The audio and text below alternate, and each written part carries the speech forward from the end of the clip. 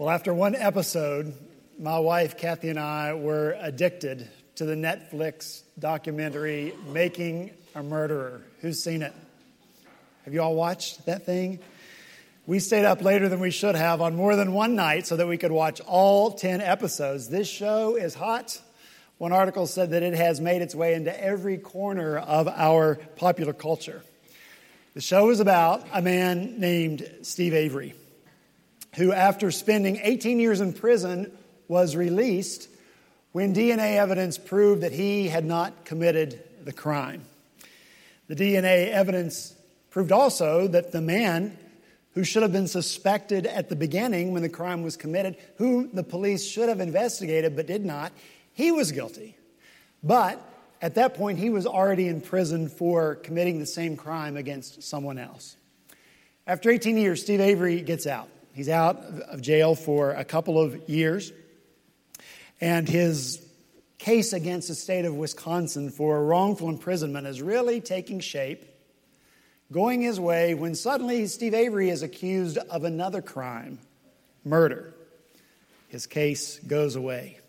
You're going to have to watch the series to know what happens. I don't want to spoil it for you. But I warn you, seriously, you are going to have this visceral reaction to what you see as you walk through this quote-unquote judicial process. You're going to be upset. You're going to be troubled by all the injustices that you witness. And I don't want to be overly dramatic. I'm not dramatic. But sometimes as you watch, you just have this feeling that you're a little bit afraid to live in a place that has a system in place like this that can be so unjust. But then you realize, as bad as this system can be, it's so much better than other systems in the world. And suddenly you just give up in despair. And you have this overall feeling of helplessness and frustration, longing for justice. Where can justice be found? Well, here's our opportunity. Where can people find justice? Only one place. Only with God, who is right and just in all he does and in all his ways. That's where our hope lies. And that's where the hope of our world lies, in a just God. And it is as such that you and I must present him to the world. This morning, we're returning to Deuteronomy. What say you to this? That wasn't heartfelt. We did take a break for the Advent season, but today we're coming back, and we need to remember this.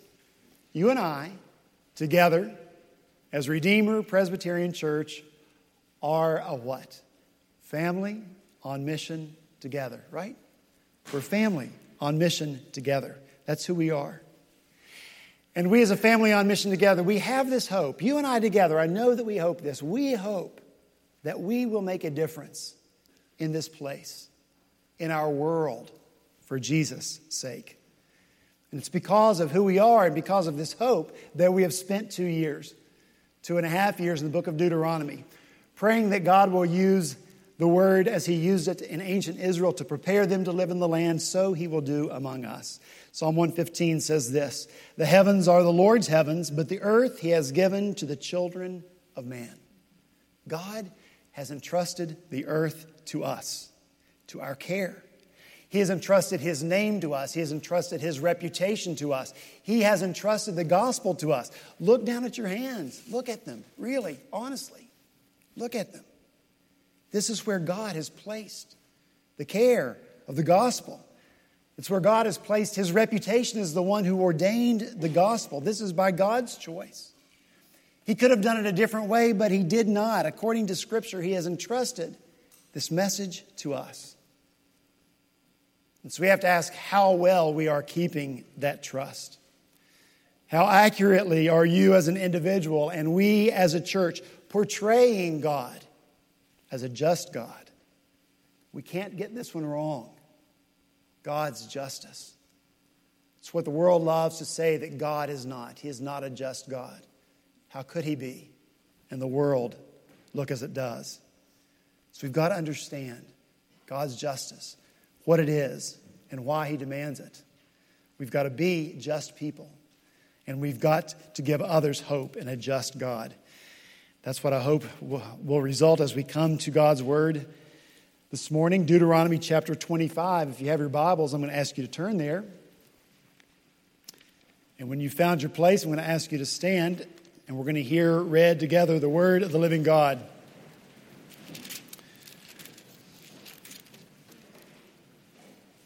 Deuteronomy chapter 25, beginning in verse 1.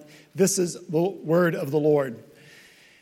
When men have a dispute, they are to take it to court, and the judges will decide the case, acquitting the innocent and condemning the guilty. If the guilty man deserves to be beaten, the judge shall make him lie down and have him flogged in his presence with the number of lashes his crime deserves. But he must not give him more than 40 lashes. If he is flogged more than that, your brother will be degraded in your eyes. Let's pray together.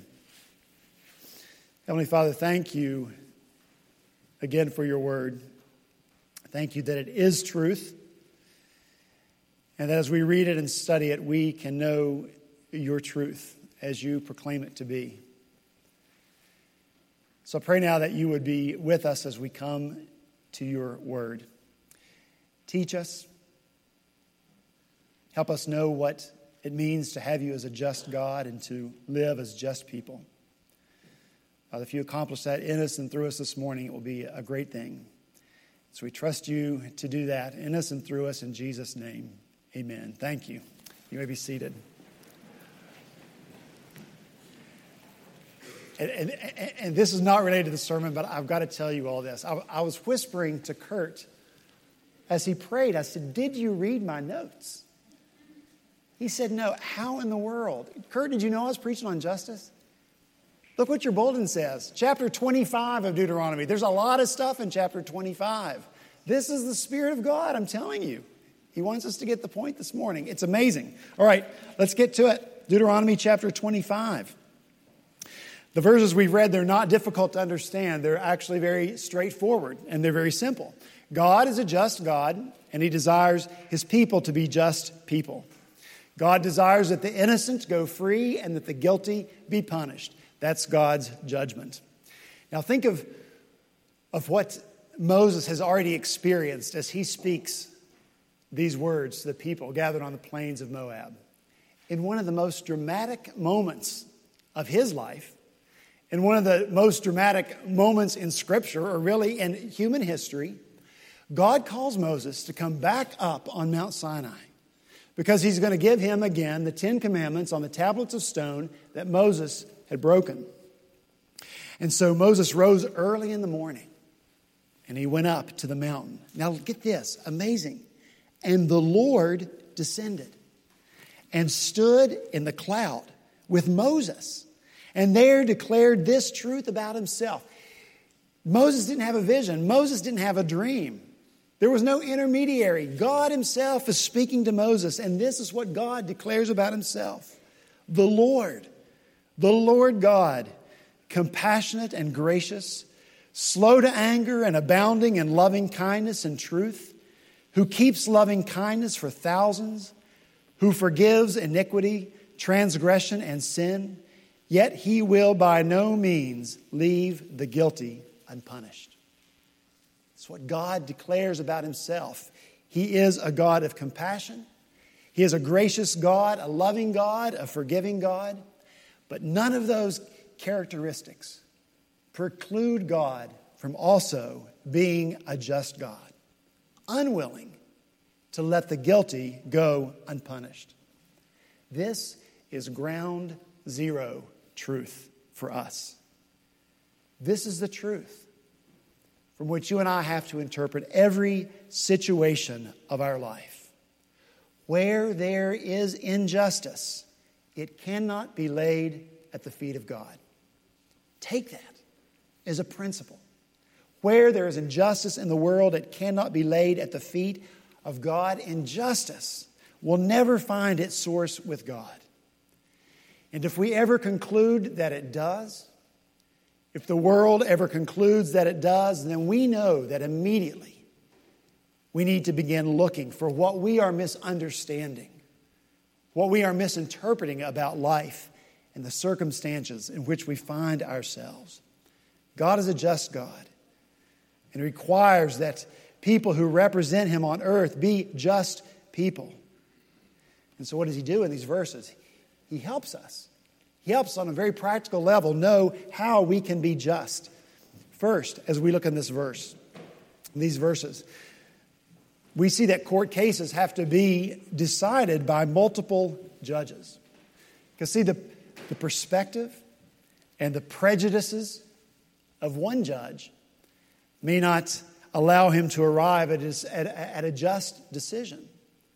But if you get a group of judges together, there is a greater likelihood that justice will be reached.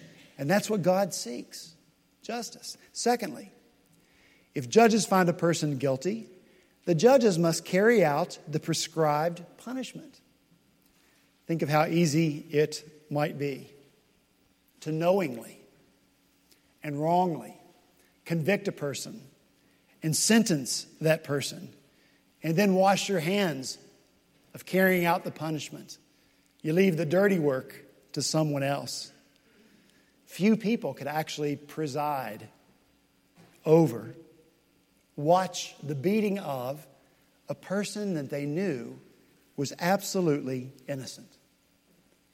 And this is the point where justice failed Jesus.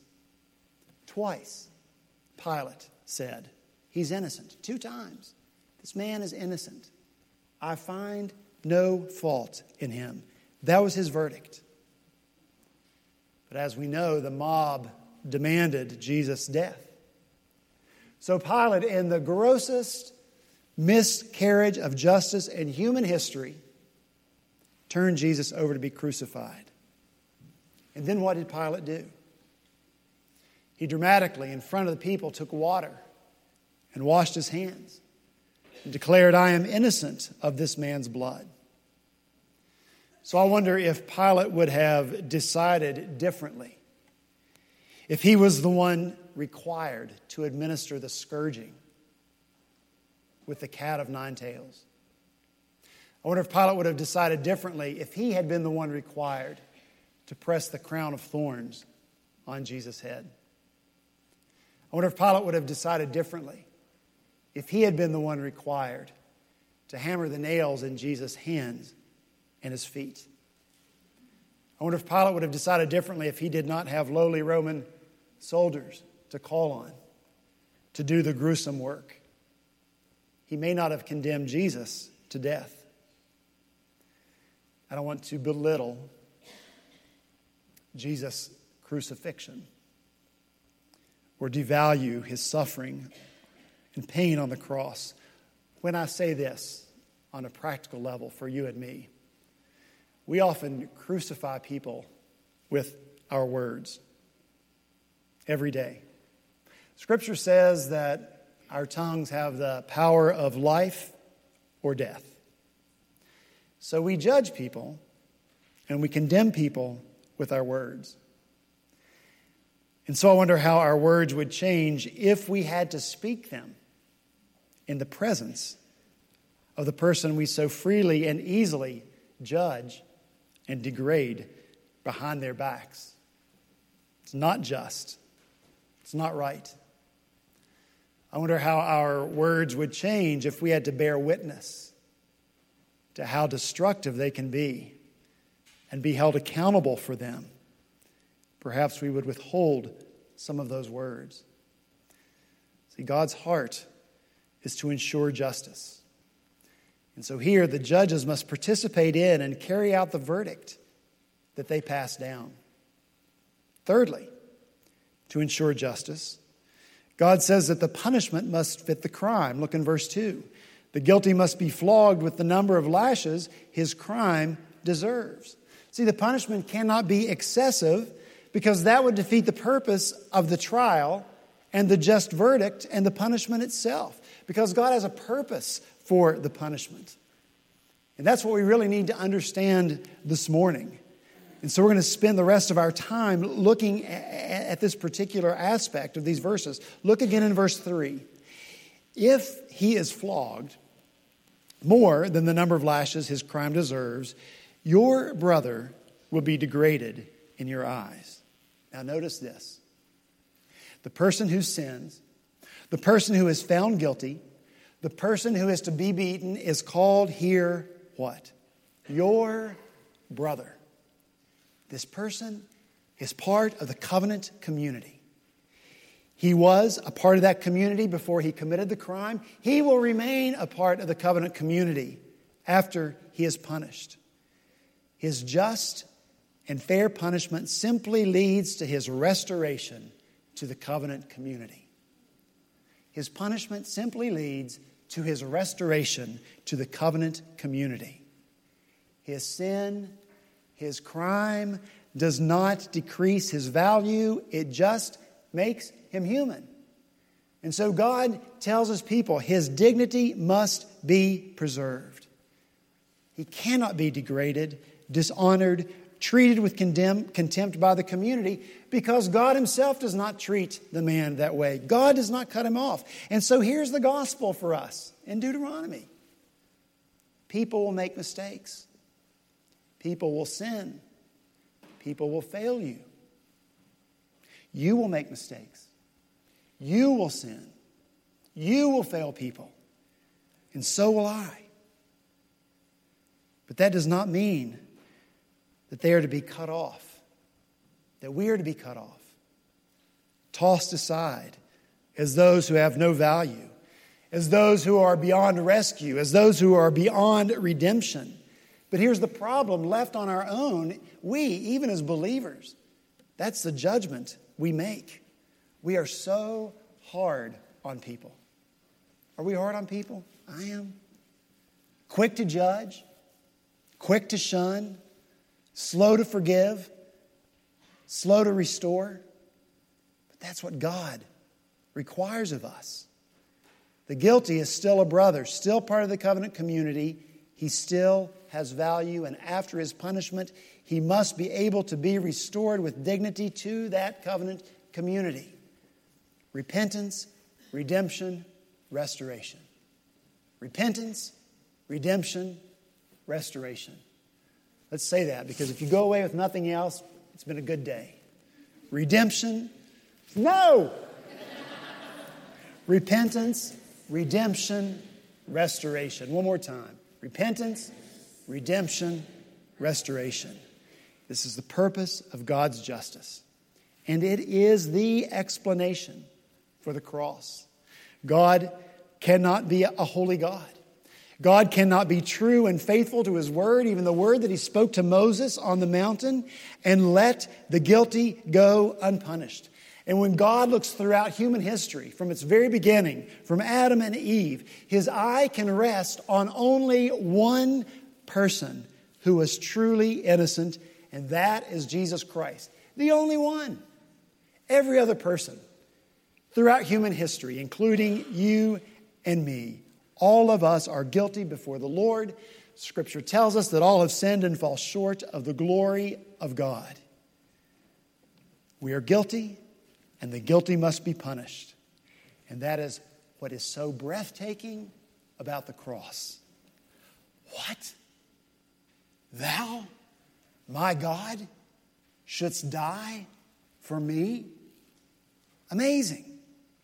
You, Jesus, the perfect one, the totally innocent one, take the punishment I deserve so that my sin can be taken away and so that I might be redeemed. You, Lord, take my sin upon yourself and give to me the perfect righteousness that your perfectly innocent life attained for you.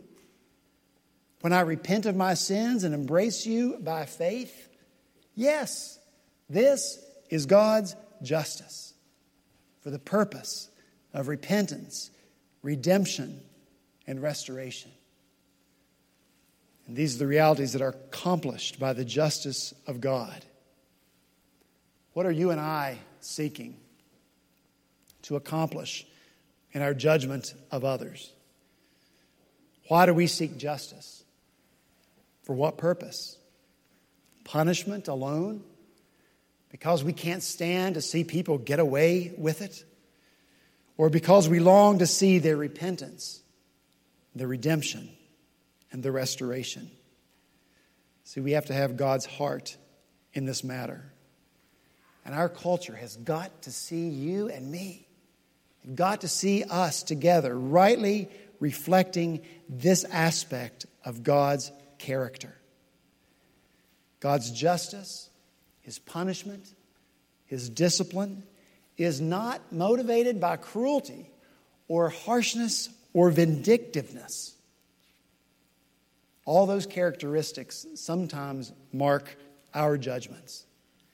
Listen, if God were after our destruction, if God were after the destruction of the world, what an easy thing that would be for Him to accomplish.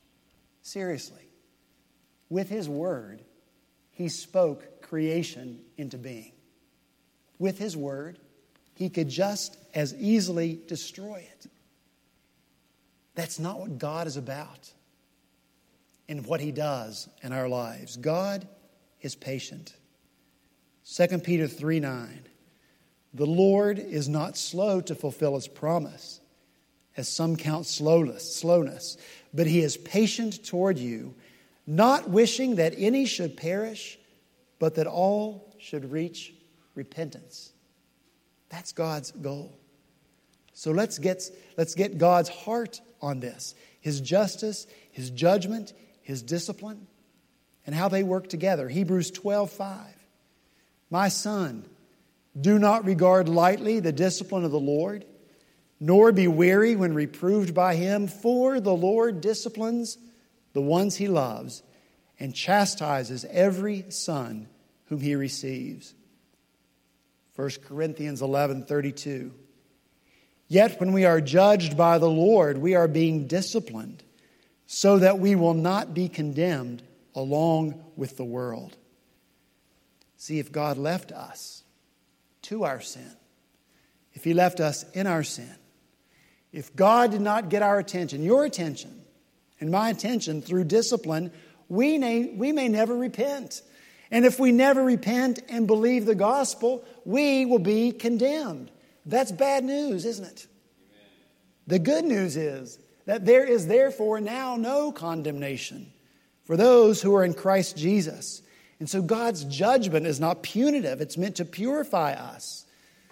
God delights not in destroying us, but in saving us. And that God gets the glory because He captures rebel hearts like yours and mine. And He makes those hearts obedient to Him. And He reworks them and restores them and renews us. In that kind of power, to do that kind of work in us, God's glory is revealed. Repentance, redemption, restoration. That's what God's after in His just discipline. And it must be what we're after as well. Now I'm going to read another passage. This is from 1 Corinthians 5. And it describes a very real church and a very real situation in a very real church. Paul writes this. I can hardly believe the report about the sexual immorality going on among you, something that even pagans don't do. I am told that a man in your church is living in sin with his stepmother.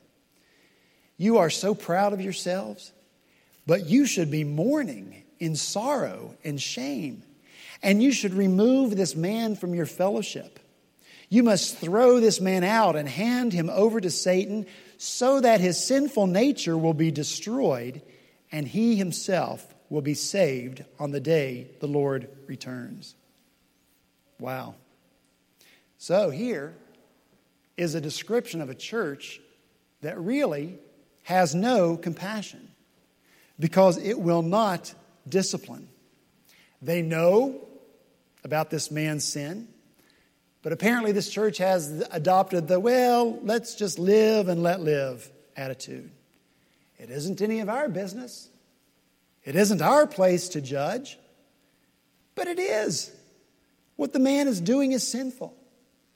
And Paul calls on the church to step in and act on his behalf. Rescue him. Love this man enough to not allow him to keep sinning against God. Love his soul enough to get him to repent. And that's what Paul means by turning him over to Satan. We're like, oh, what a terrible thing to say. It just means this. Believers, that's the kingdom of God. And people who aren't in the kingdom of God are in the kingdom of Satan. So Paul's saying, let that man dwell there for a while. Withhold from him the loving and the joyful and the peaceful fellowship of being with other believers. Withhold from him that soul-strengthening grace of the Lord's Supper. Withhold from him the preaching of the word, and perhaps his soul will so long for what's been cut off that he will repent. Perhaps his desire for Jesus and for Jesus' people will be greater than his desire to sin, and he will repent and return to the Lord and return to the Lord's people. It's a great mercy and compassion to judge this sinning man in this way. It demonstrates great love for his soul. Now, here's the issue for us. How are we going to carry it out? Because, we can do it in a lot of different ways, and some of them are not very nice. Well, they're not, Jim, and there's some church-damaged people here. That's the reality. So, once again, we go to God's Word. How are we to carry out discipline like this? Galatians chapter 6. Brothers, if anyone is caught in any transgression, you who are spiritual should restore him in a spirit of gentleness. Keep watch on yourself, lest you too be tempted. Bear one another's burdens, and so fulfill the law of Christ. Gentleness, not anger. Gentleness, not anger. James 5:19. My brothers, if anyone among you wanders from the truth and someone brings him back, let him know that whoever brings back a sinner from his wandering will save his soul from death and will cover a multitude of sins. You can't let that person go. Not if you love them.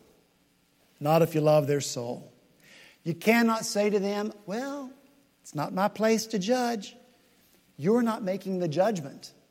God is. God has told us in His Word, thou shalt not. So when we do what God says, thou shalt not, we're not judging. God is making the judgment. God is the one who has said it is wrong. We've got to love people enough. We've got to love people enough to say you are out of line with God's truth. Woo. One last passage. This one's from Jesus. Luke 17. Jesus says, there will always be temptations to sin. But what sorrow awaits the person who does the tempting? It would be better to be thrown into the sea with a millstone hung around your neck than to cause one of these little ones to fall into sin. So watch yourself. If another believer sins, rebuke that person. Then, if there is repentance, forgive.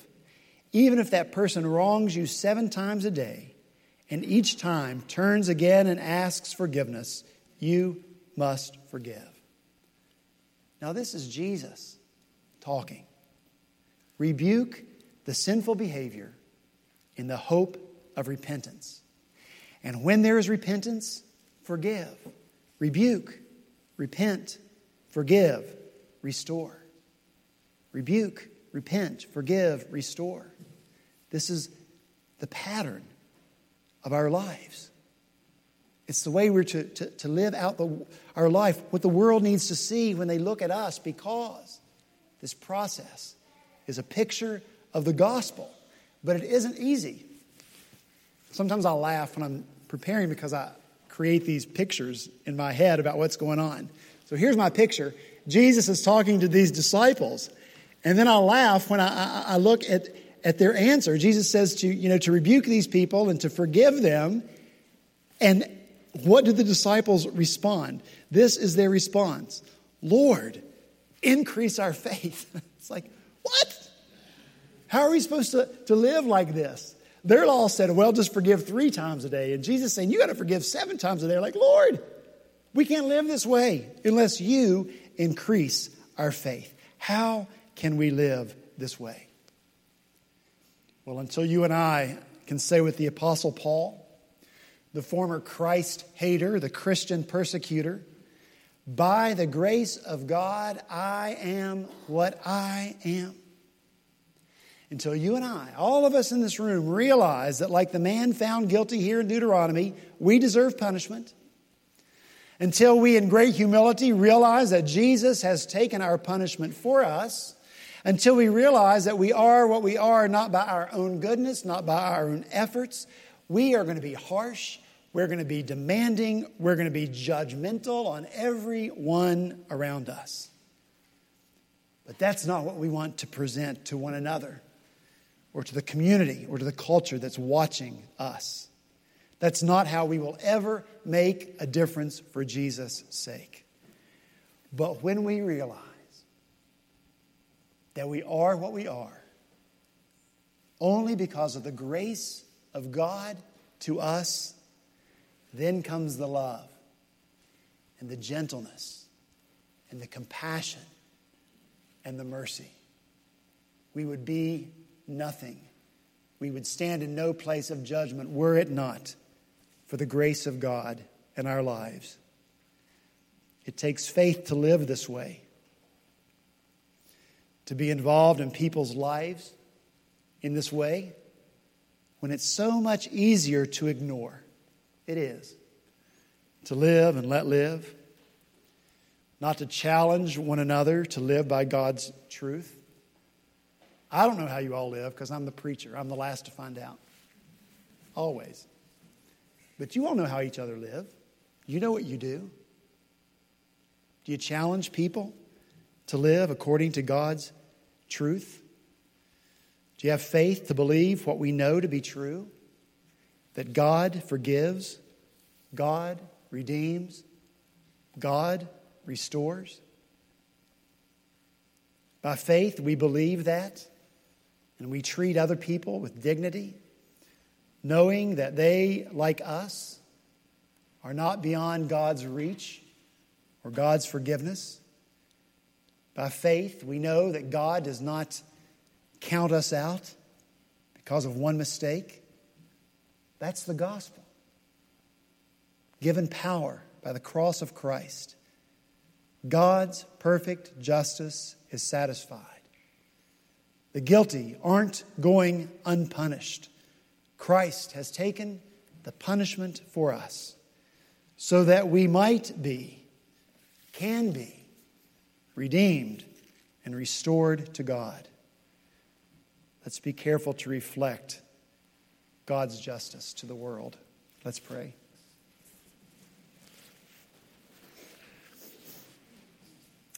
Father, we thank you that you are a just God.